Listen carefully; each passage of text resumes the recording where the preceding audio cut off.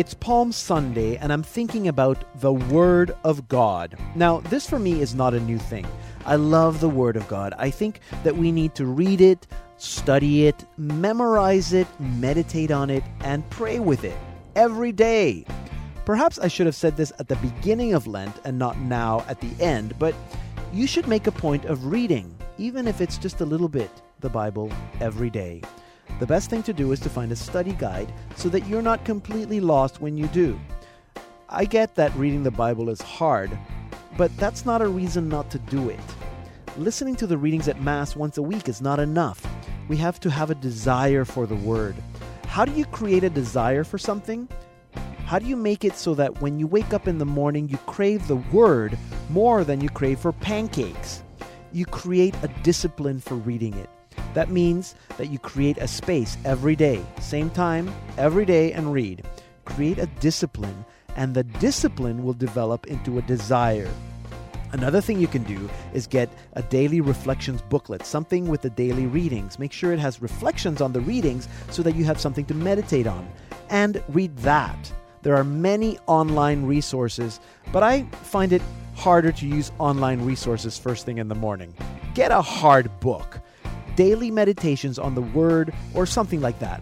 Perhaps that is something that you can do this Holy Week for the next 7 days from now to Easter, and maybe continue during the Easter season. Immerse yourself in the Word, and you'll see how the living Word will change your life. I'm Deacon Pedro, and this is the Salt and Light Hour.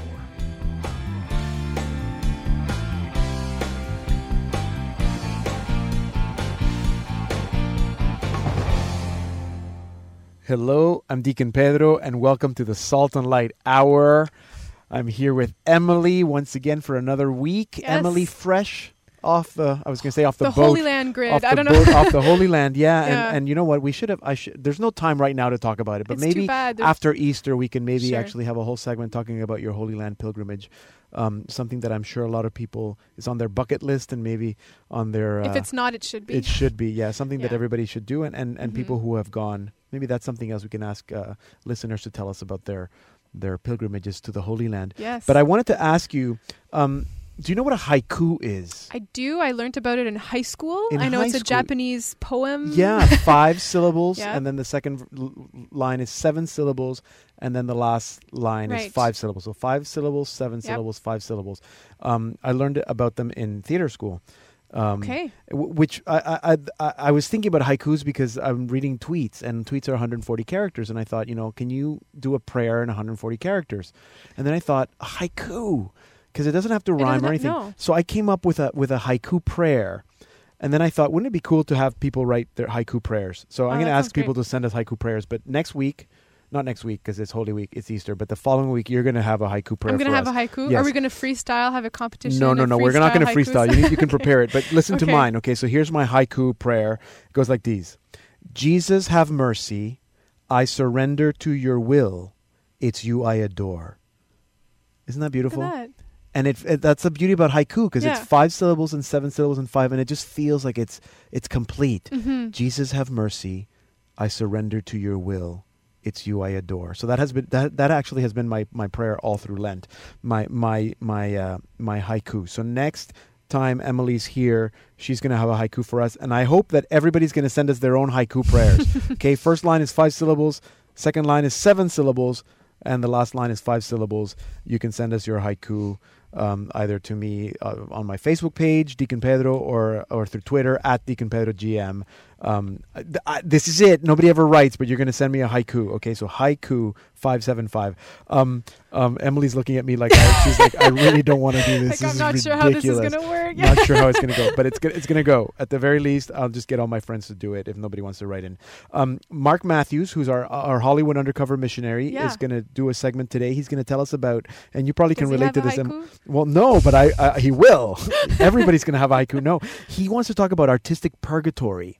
What? Now, just think about Okay, it. When wait a you're an minute, yeah. artist and you're in purgatory, what do you think that is? If you don't know, that's fine because Mark is going to tell us Okay. in about 10 minutes. That's right after our news with Emily Callan.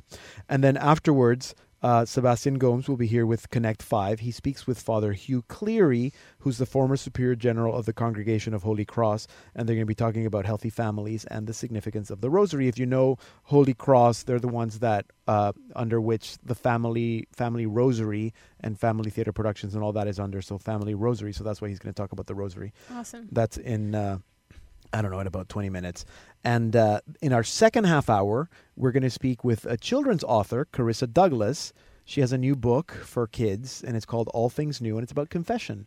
So if you want to find out how to teach your kids, not your kids, but if you have kids, teach them about confession, you stick around in about half an hour. I'll be speaking to Carissa about going to confession.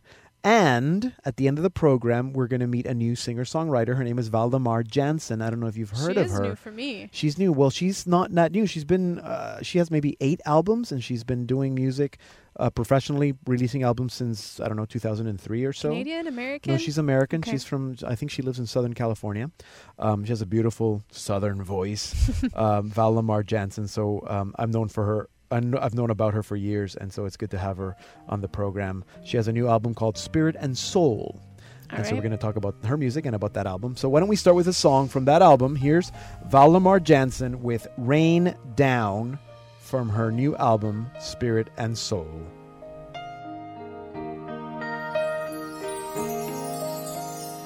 Rain down, rain down, rain down your love on your people.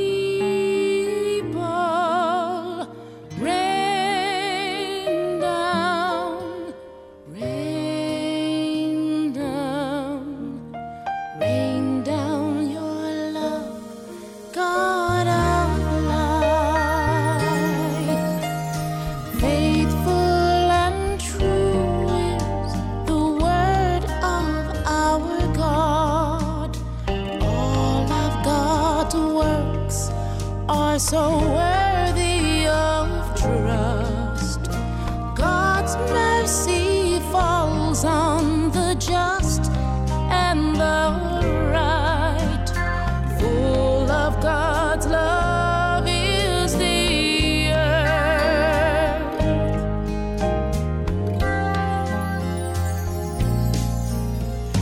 Rain down, rain down, rain down your love on your people.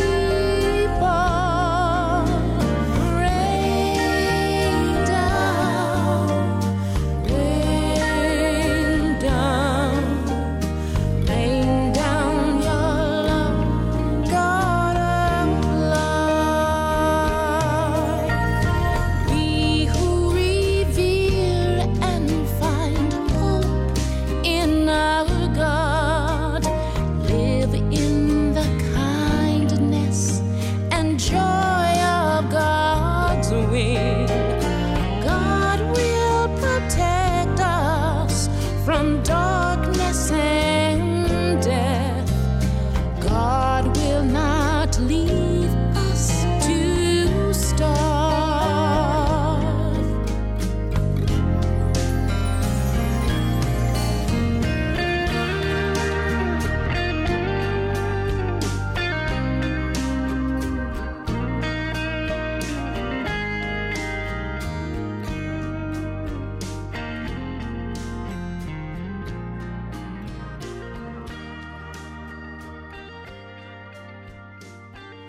That was Valdemar Jansen with Rain Down, written by Jamie Cortez, from her new album, Spirit and Soul.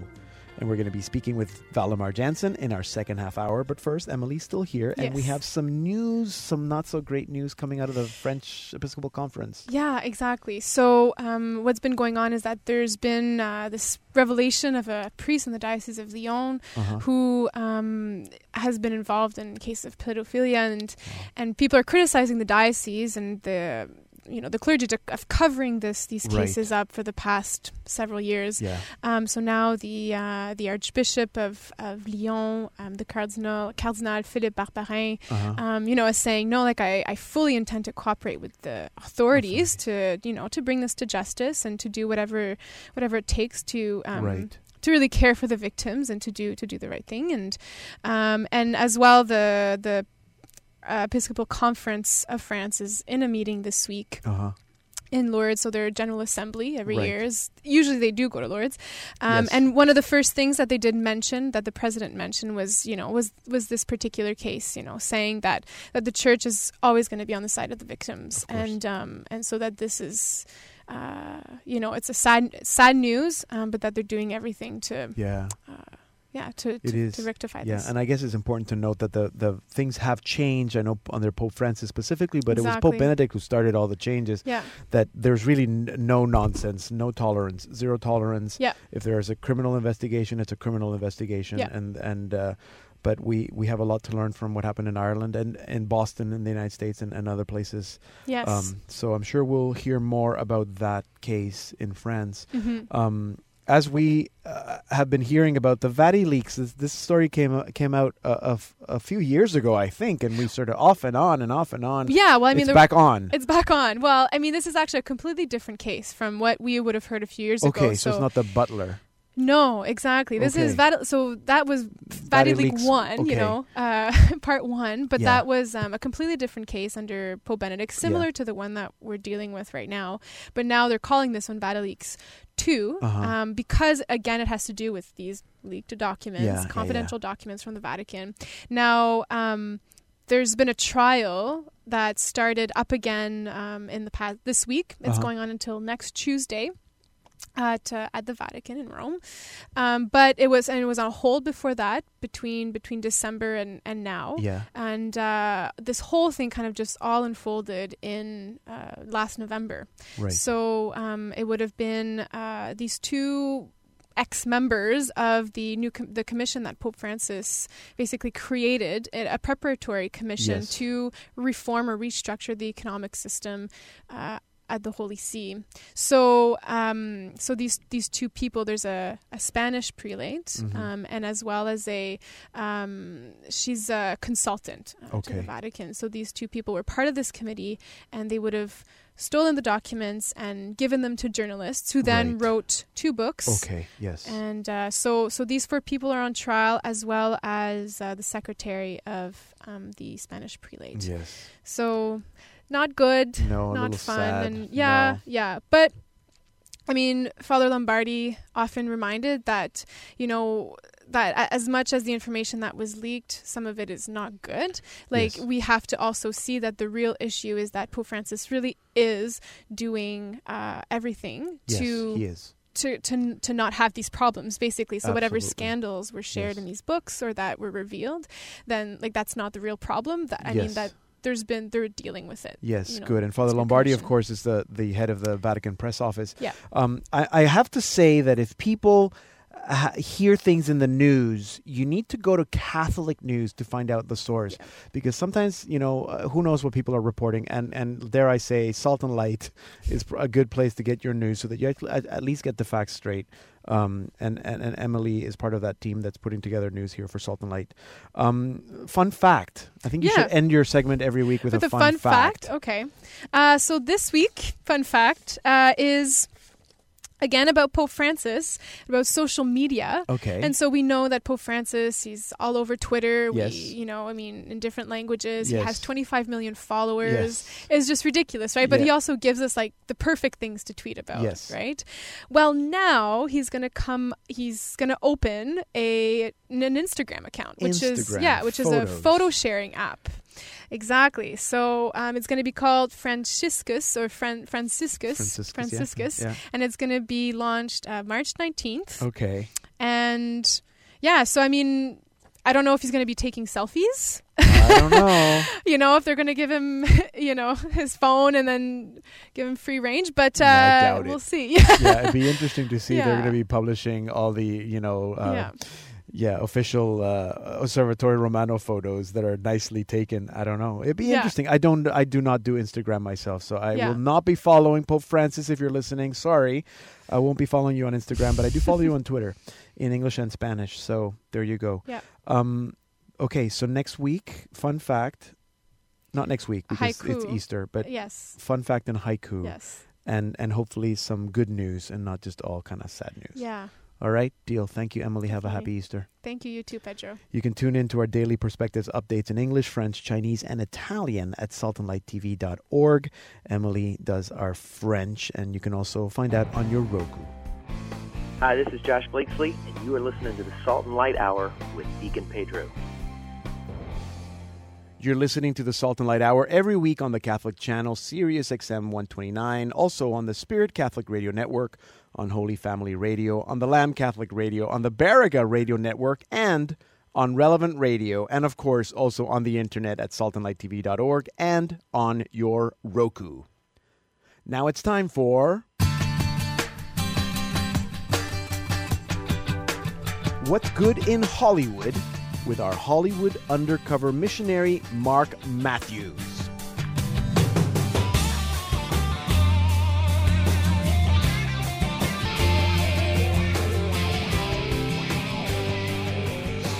Hello, Pedro. How are you? Hello, Mark. Happy New Year. I guess it's kind of weird to say Happy New Year in March, but Happy New Year. It's been a little while, but it is the new year now, finally. It is. It is. So you have some interesting insights that you want to share with us today. Yeah. Well, so given that it's the season of Lent, I thought it'd be interesting to talk about the strange state of artistic purgatory. Artistic purgatory. I like it. Tell us. So living in Hollywood for almost 10 years, I've seen a lot of aspiring actors come and go. And what seems to happen a lot is that, they'll end up, they're usually strong Christians, Catholics. They want to make a change. They've got their headshots. They've got their, agent. They start going out on auditions. But things just never seem to kind of get together, and they never kind of get that big break. And quite often, you're left almost for years at a time, just waiting for that big break. Mm-hmm. And so it's this kind of question, well, what's a young artist to do? How do you get out of, artistic purgatory? Yeah, I like that. So how do you get out of artistic purgatory? Well, the first thing to realize is that God has not let you down. Mm-hmm. I hear a lot of people say, "Oh, I know God gave God. I know that God gave me the gift of, singing, acting, dancing, writing, and I have to use it for Him." And it's like, well, yes, He very well might have called you to Hollywood to evangelize, in the industry here, but He didn't necessarily, guarantee that you were going to become rich and famous. Mm-hmm. So realize, that this is your mission, that there are many people that you can still have an influence on, even if you are not rich and famous. Maybe, God has made you friends with the next Brad Pitt, and you're the only person who can really share Jesus with him. So realize that. This is your mission. And He's also probably protecting your soul. He often warned against the dangers of riches, and you are, we become better people by living through, times of poverty. So. Right. Okay. Not just poverty, but sometimes times of purgatory. Sure. Yes. Not just poverty, but, being poor. Yeah, exactly. So okay. So that's the first thing. So that's the first thing is that, you have answered God's call. Yes. So the next is, be practical.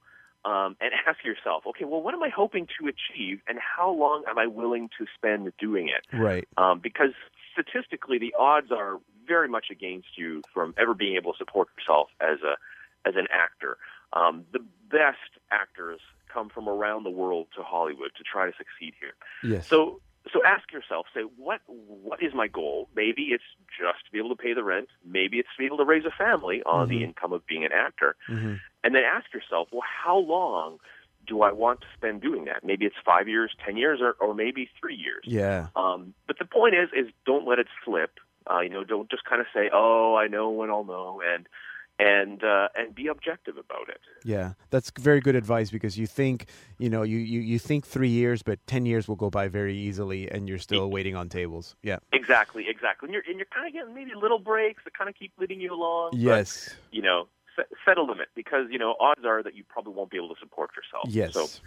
So the next thing that I think is very important and very valuable is find a mentor. Find someone who is at that place that you want to be, and ask them, hey, can I take you out for, can I buy you lunch from time to time, and pick your brain about what you think I should be doing to succeed. Don't be using them for their connections. People can smell, they're being used a mile away. Yeah. Show them your latest reel and say, hey, what do I need to be working on? Yeah. Incredibly valuable. Yes. Next is make your own opportunities. Okay. I think many, many people make the mistake of just sitting, waiting around for opportunities to come to them. Yes, and you have to make your own opportunities. Write your own short film or YouTube series or whatnot. So yes, you know what? That is, I think, the best advice, because you think that everything's going to come to you, but no, find out who the casting directors are, send them stuff, be proactive, find out who's producing what. Go, that's exactly what you say, and yes, and go and make your own work too. Yeah, absolutely. So very important. Yeah. And then the last thing is that I think you have to ask yourself the question of, do I have what it takes? Yeah. And this is not a very popular idea in a world that says that you can be whatever you want to be, no matter what. But you do have to be objective, and not a lot of people are willing to say it around here. But ask if you really have the talent. Ask if you have what it takes. Yeah. And the best way is to ask your mentor. Yeah. Show them what you've been doing. They have seen your progression over the years, and ask them to be brutally honest and say, hey, am I going to achieve my goal here or not? Right. Because quite often for those people, who kind of have the skills and are at that place, it's very easy to see, who has the talent and who doesn't. And we have not all been equally gifted with, the same, talents and opportunities and training opportunities. That's true. And I think that the ability to recognize that if you didn't make it in Hollywood doesn't mean that you're a failure. Absolutely. Maybe you that was a time and in your life that you were being called to go through that period, but now you need to go do something else, and that's where you need to go. Exactly. And it's a valuable experience, and you can apply your acting and artistic skills to many, many other endeavors. Yes. You can be teachers and whatnot. There's so many ways to use it. Yes. So. Okay. Very good. So just in review, set a time limit, find a mentor, make your own opportunities. Don't just sit and wait for things to come to you, and then really do that self-examination. Do you have what it takes? And be honest with yourself. Or find Mark Matthews in Hollywood, even though he's undercover, and see if he can be your mentor. Yes. Find him on Twitter. Or I'll point you in the direction of finding a good mentor. Absolutely. So at HM Missionary, that's how you can find HU Missionary. HU. What did I say? HU Missionary. Mark, Hollywood Undercover Missionary. Thank you very much. So this is very good advice, and as always, you're going to write all this out so people can go back to our website and read it if they want to learn and grow. Thank you very much, Mark. This is very good. Artistic Purgatory. How to get out of it. You're very welcome, Pedro. There you have it. What's good in Hollywood? How to get out of artistic purgatory, otherwise known in when it comes to script writing or script production development hell. With Mark, we all know what that's all about. Thank you, Mark. Our undercover Hollywood missionary, Mark Matthews. You can reach him at HU Missionary. Hi, this is Lorraine Hess, and you're listening to the Salt and Light Hour with Deacon Pedro.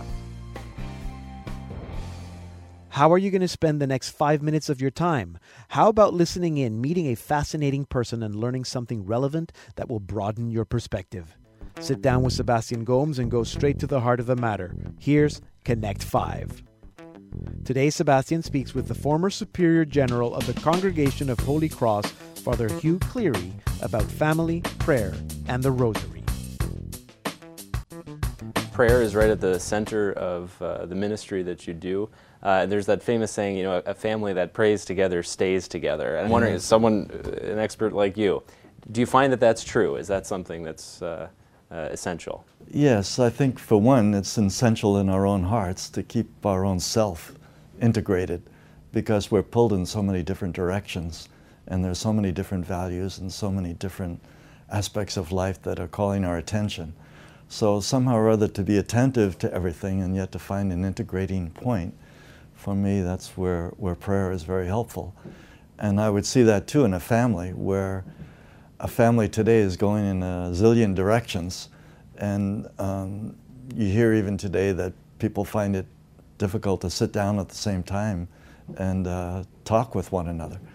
So if that's difficult to have a meal together, even then praying together is challenging because there's so many demands.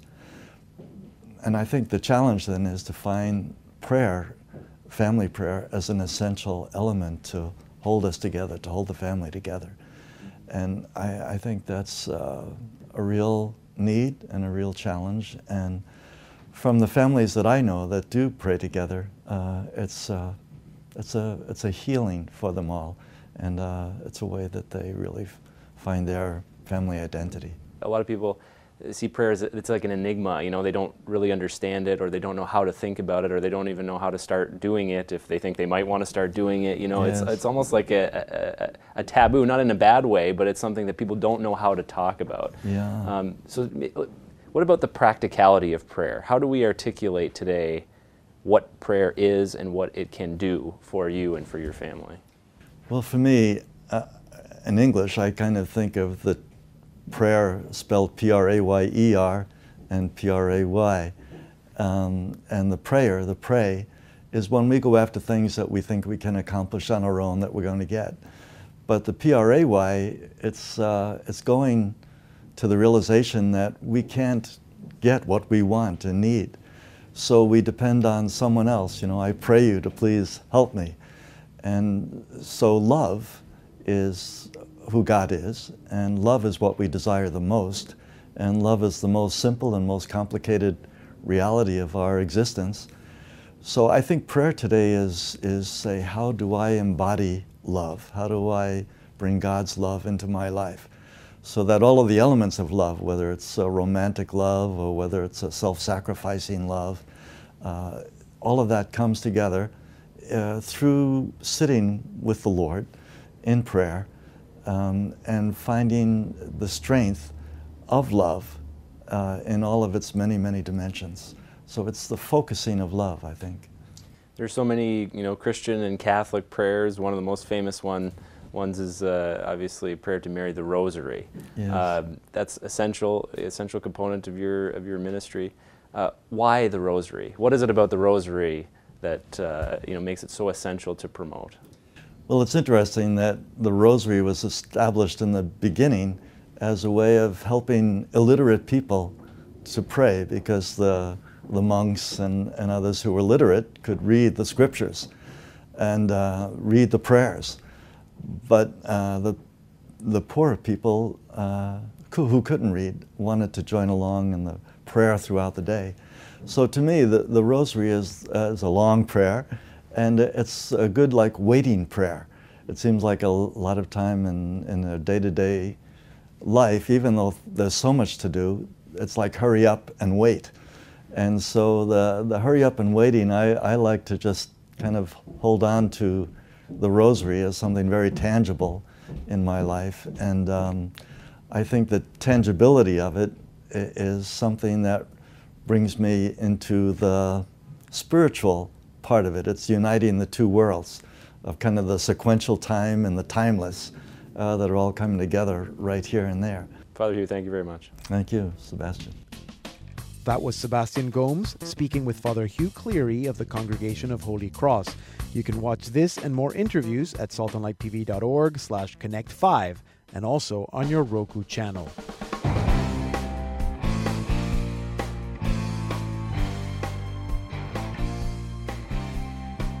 Coming up in our second half hour, teaching kids about confession, and we meet singer-songwriter Val Lamar Jansen. So stay tuned.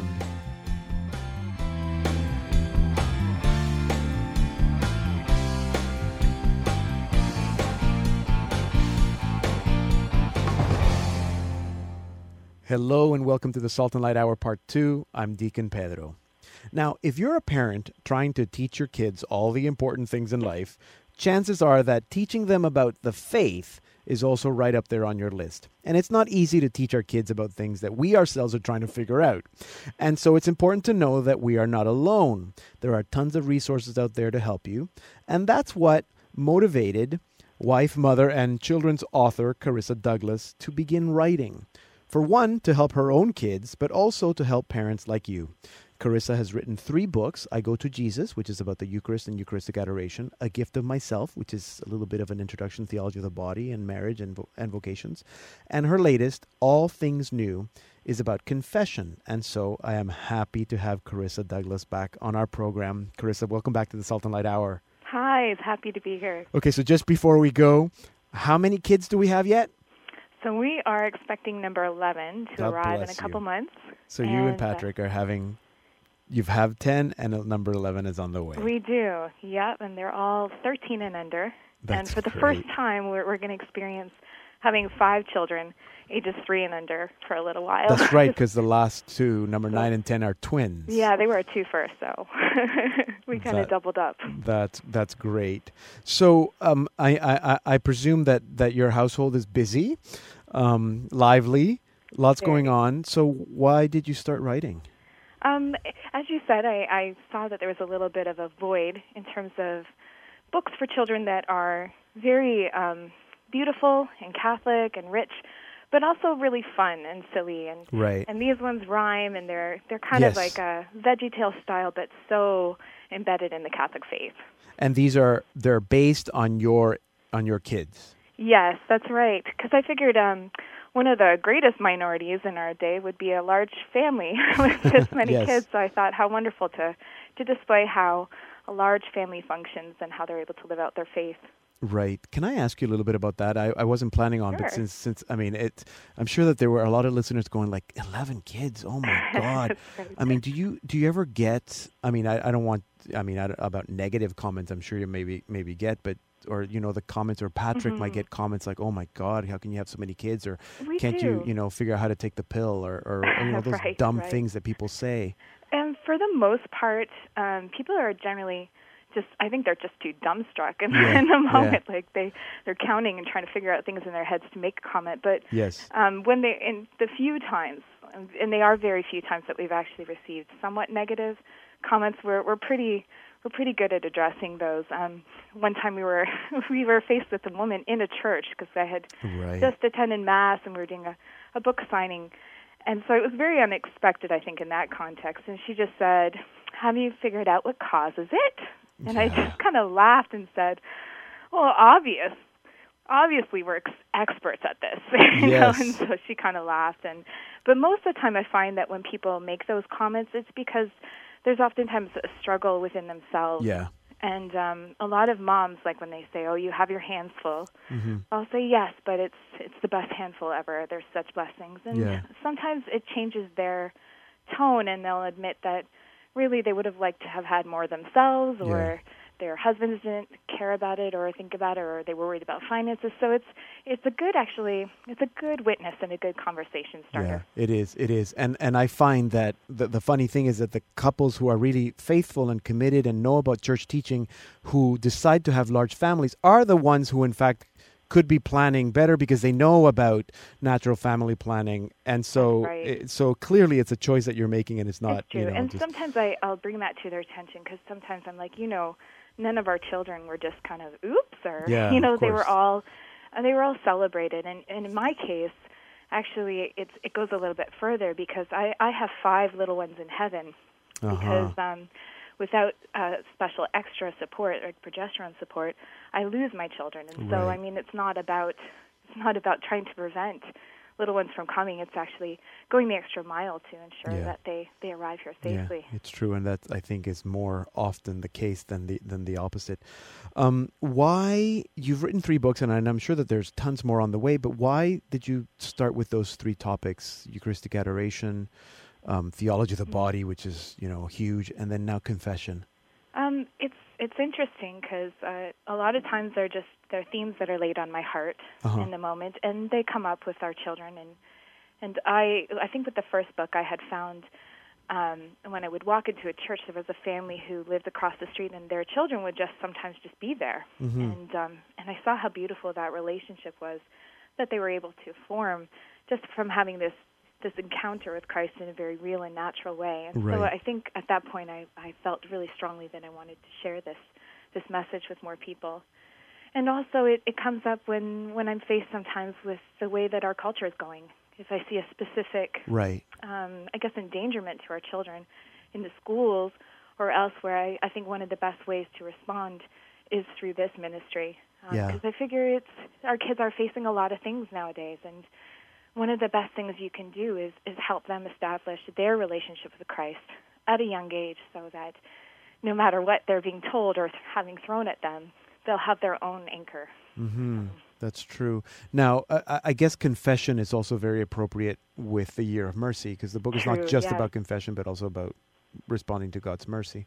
That's right. And it's called, anytime I write a book, I realize that I'm not just writing to the children, but to the parents who are going to have to read them over and over again to their children. And unfortunately, a lot in my generation are Catholic more so by name and possibly a 2 Sunday a year type of Catholics. And so I realize this is a way to reach them as well. And so with this book in particular, the one on confession, I was actually thinking a lot about the parents and about how they need to find their joy and revisit that sacrament as well. So it's also to help even grandparents who are trying to get their children to go back to church or return to the faith.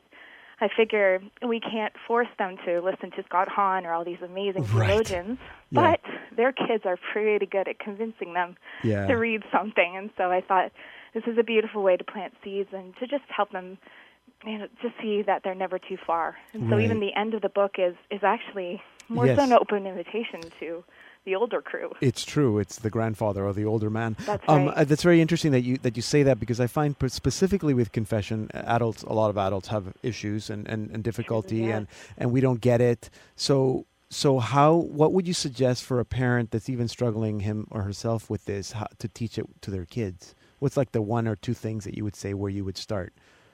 Well, just start with the understanding that confession is a gift and not something to be afraid of.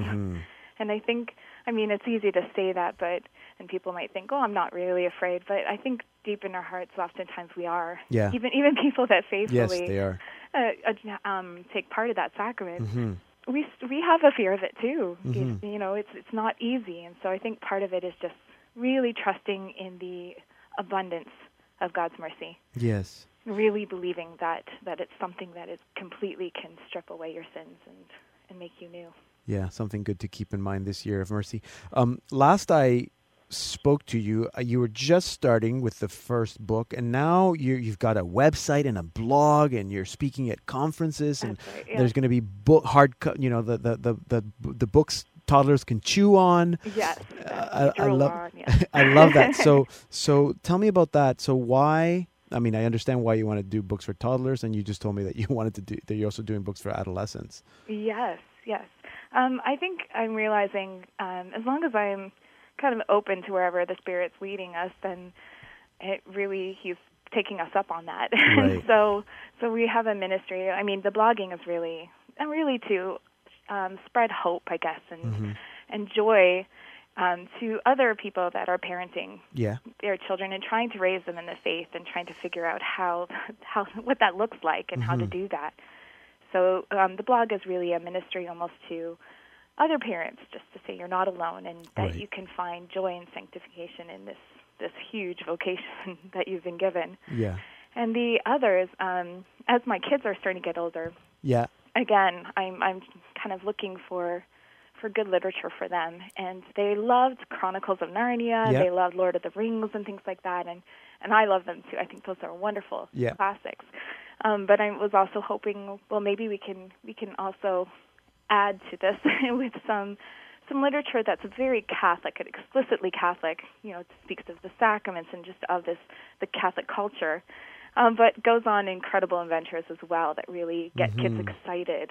So our next step for the little ducklings is the older version, which would be, again, similar to the market for the Chronicles of Narnia. Yeah. But with the older little ducklings, going exploring and finding some interesting things. Fun. Yeah, lots of adventure. Good. I'm looking forward to that. So lots to keep our eyes open for.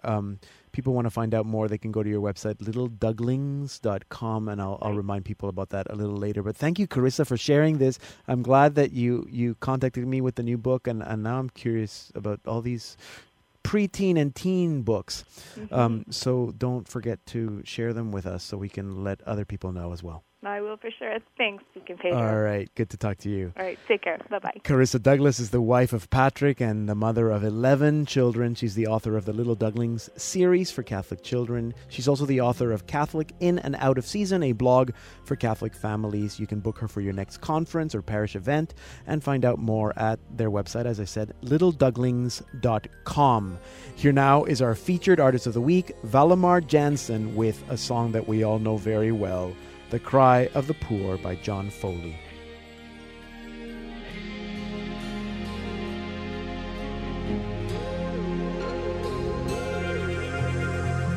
I will bless the Lord at all times, with praise ever in my mouth. Let my soul glory in the Lord, who will hear the cry of the poor. Hear the cry of the poor.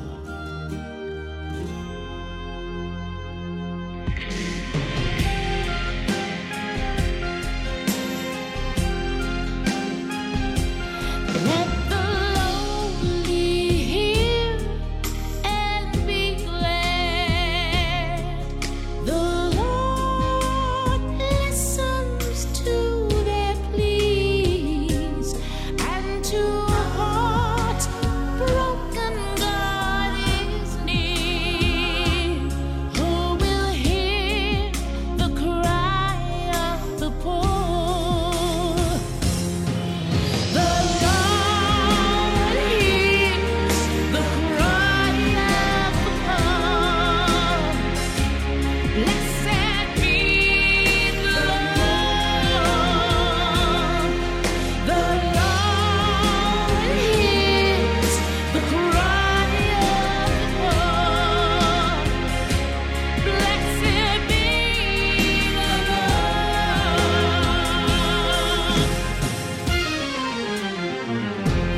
Every spirit crushed, God will save, will be ransom for their lives, will be safe shelter for their fears, and will hear the cry of the poor. The Lord hears the cry of the poor. Blessed be the Lord. The Lord hears. That was Valimar Jansen with The Cry of the Poor from her album, Spirit and Soul. Now, once you hear Valimar Jansen's voice, it's not easy to forget. Valimar Jansen is a singer, composer, and inspirational and catechetical speaker. Since 2003, she's released 8 albums, and the latest one is Spirit and Soul, which we've been listening to. It's a collection of popular contemporary songs from fellow spirit and song composers, but sung with Valimar's signature style. And I am very happy to have Valimar on our program with us. Valimar, welcome to the Salt and Light Hour. Thank you so much. It's good to be with you. So the first question I always ask people the first time they're on the show is, what was it like growing up? Where did you grow up? What was it like growing up? I grew up in Alexandria, Louisiana. Okay. So I'm a Southern girl. Yeah. Even though now I'm a Southern California girl. Oh, nice. I have to It's say that warmer because there. I lived Yeah. in California so long. Yeah. So. But I grew up in the South. Yeah, and big family, Catholic family. Actually, I grew up in Alexandria, Louisiana. Yeah. There is a mixture of Baptists and Protestants and Catholics. As a matter of fact, some people refer to that mixture as Batholic. Yeah. Nice. So I grew up in the Baptist side of my family. Yeah. Always looking over the fence at what my cousins were doing and wanting to know more and more about what it meant to be Catholic. Okay. And then when I was, as a little girl in a Baptist family, Baptist side of the family, I was told, stop having dreams about Mary, you're Baptist. Oh, my gosh. I used to have just dreams and always being called to find out more about the Catholic Church. And then when I became old enough and moved out, and was in graduate school, I could discover for myself, which I did. And when I went to my first Mass, I knew I was home. Wow, that is so interesting because, so some of your family, so your immediate family was Baptist, but you had cousins or other family members that were not that were not Baptist, that were Catholic. Right. And there was what was your immediate family, your Baptist family, very faithful? You went to church every Sunday, that sort of? Oh, my goodness. Yes? No, not just every Sunday. Oh, yeah? There was at least 2 times a week. Really, yeah. We had to go every Wednesday night for Bible study. Meetings. Yeah, okay, prayer meetings, yeah. Mm-hmm. And then on Sundays, we basically lived in church. Really? Sunday belonged to the Lord, so we had Sunday school in the morning, and then worship service, a devotional service, then worship service.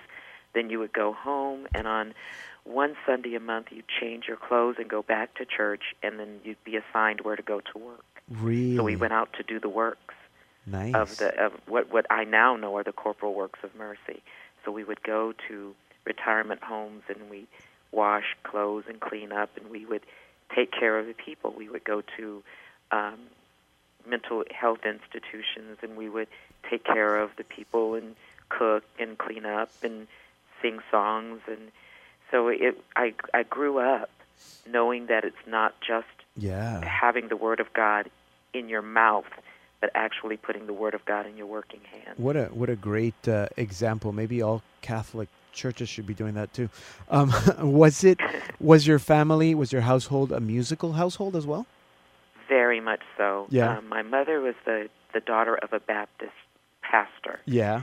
So I was the daughter of a Baptist pastor. Yeah. So we couldn't even eat dinner until we went around the table and we each had to say what our scripture was for the day. Oh my gosh, really? And then during dinner then my mother would say grace. Then during dinner we would discuss how we used that scripture during the day. And then after dinner, when it was time to pick up the dishes to go and wash, there was always a song, well, I've been so busy working for my Jesus. And we'd get up and it was in 4 parts. So every night after the meal, there was a song that led us from the table to the kitchen. So singing was something that happened in my home spontaneously. Wow. My mother was in the choir. She was had a coloratura soprano voice. Yeah. And so she was a soloist, and so I grew up kind of admiring my mother and as a storyteller, because she was the storyteller of the family, and she was a singer. So nice. There was a lot of music in our house. Yeah. Now, did you have any formal training in music? I did. I did my undergraduate work. I started off at Howard University in Washington, D.C., and then I got caught up in a producer from Switzerland came to Howard University to cast the European premiere of the musical Raisin. Okay. And so I went to Europe as a student and did my work at Howard University as a student. But then I stayed in Europe and worked doing American musicals for a couple of years. Okay. Moved back to the U.S. and finished my degree in theater and musical theater in Southern California. Okay, I was going to ask you about being a musical theater performer as well, but I'm interested in what was happening in your faith life, because at the same time, were you exploring entering the Catholic Church? I didn't explore entering into the Catholic Church until I was in graduate school. Okay. Yeah, and I was sitting on campus reading, because I like to sit outside. When you're in a master's PhD program, it's like, 3,000 pages a semester. And I was reading, and I saw a priest going across campus, and he had on like this burlap and fur, and so I packed up my books, followed, And then he went down to the lagoon and did the reenactment of John the Baptist baptizing Jesus. Really? And then invited us all to come to the Catholic Mass. He said, you don't have to be Catholic. You're invited to come and explore what we are doing as a Catholic church. So I went, and that was my first Mass. Mm-hmm. And it was kind of explaining the Mass as he went through it. And when we got to the Eucharist, I knew I was home. When That's I amazing. Understood for the first time what it meant, the difference between the Holy Eucharist and taking communion the way that I did as a Baptist. Amazing. And I knew that I was home. And from there, the next Monday morning, I went, that very next morning, signed up for RCIA. Wow. That's how I came to the Catholic Church. Yeah, what a gift that it was a gift that you would understand it. I mean, that's not for everyone. It is a gift. Did you were studying musical theater? Did you ever think that you would be doing religious music as a professional as well? Or I is that did not. No? I did not. I was planning to do professional secular theater. Yeah, of course. That was going to be my career, to teach it, to do it, to perform in it. And instead, I have discovered, as many of us do, that God's perfect plan for our life is to allow all of those things we are passionate about to find a kind of intersection or vortex. Yes. To be able to live out of that passion, doing all of the things that I enjoy so much. Right. I love the Word of God. I have since I was a little 4.5-year-old Baptist girl. Yeah. I've fallen in love with the Word of God and with music. So to be able to combine music, the Word of God, my faith, and drama to do what I do is just an amazing blessing that God has given to me. Amen. And were you composing? I guess you were composing as part of your studies, but when did you start writing what you would call sacred or religious music? I started writing sacred music in about 1994. Uh-huh. And that's when I married a wonderful cradle Catholic man. Right. This awesome man. Yeah. And we composed our music together. Uh-huh. He was a music major. I see. At the undergraduate school that we both graduated from the same school. Okay, I see. So and yeah. He and I composed music together. So we started in 1994. Right. Amazing. And I guess, do you still... Because I found it interesting that this latest album with Spirit and Soul, which is a collection, these are not your songs, that you've chosen songs by other composers that we all know, some songs that we all know very well. Why did you choose to do an album of other people's songs? Well, Oregon Catholic Press, OCP, approached me and said that there were a number of songs that they would like articulated in a different way. Okay. So that these songs they were getting traction, people know them, and I actually use some of them on the road. I do between 65 and 90 events a year. Yeah. And so I use a lot of these songs on the road because they're familiar with people. Mm-hmm. And I'm a storyteller. I bring scripture to life. Mm-hmm. And I use the songs to either foreground the story or to reflect the scripture story. Right. And I like singing songs that people are familiar with. Right. Only they wanted me to bring the songs to life in my own special way. Right. Something that's unique to me and how I do. So I would take a song like Alleluia, Love is Alive. Yeah, by Steve Angrisano, yeah. And so instead of putting it in 3, it's a waltz. Right, yes. Instead, I got African drummers, and I put it in 4. Uh-huh. And it gives it a different rhythm, and you hear those African drums. Right.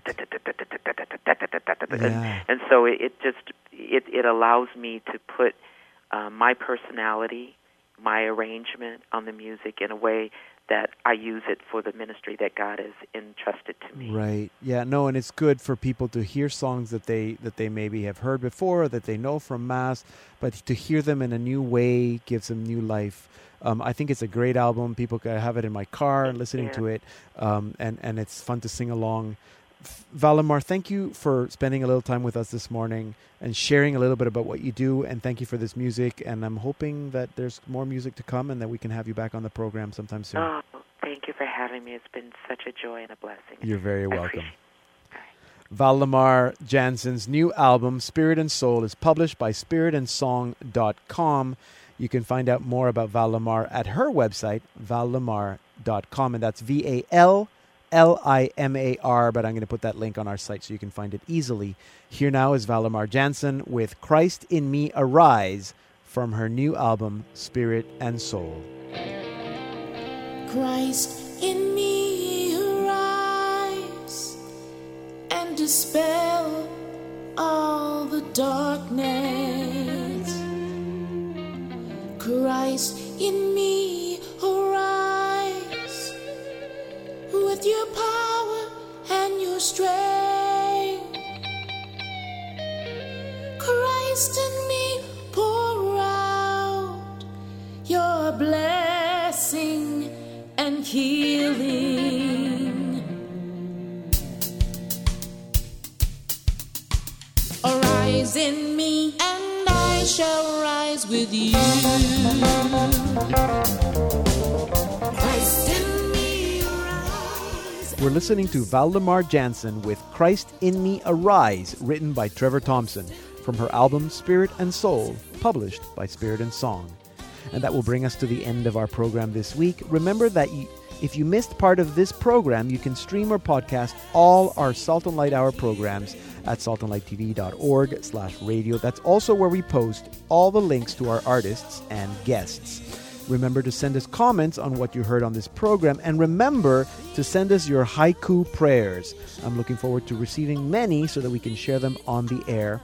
The best way to do it is through Facebook, Deacon Pedro, or on Twitter at Deacon Pedro GM. Thank you for listening. May you have a holy, holy week. I'm Deacon Pedro, and this has been the Salt and Light Hour. Arise in me and I shall rise with you. Christ in me arise and dispel all the darkness. Christ in me arise with your power and your strength. Christ in me pour out your blessing and healing. Christ in me arise, and I shall rise with you. Be now my footsteps leading the way, taking me where I must go. Onward to the kingdom, you are the way. Arise in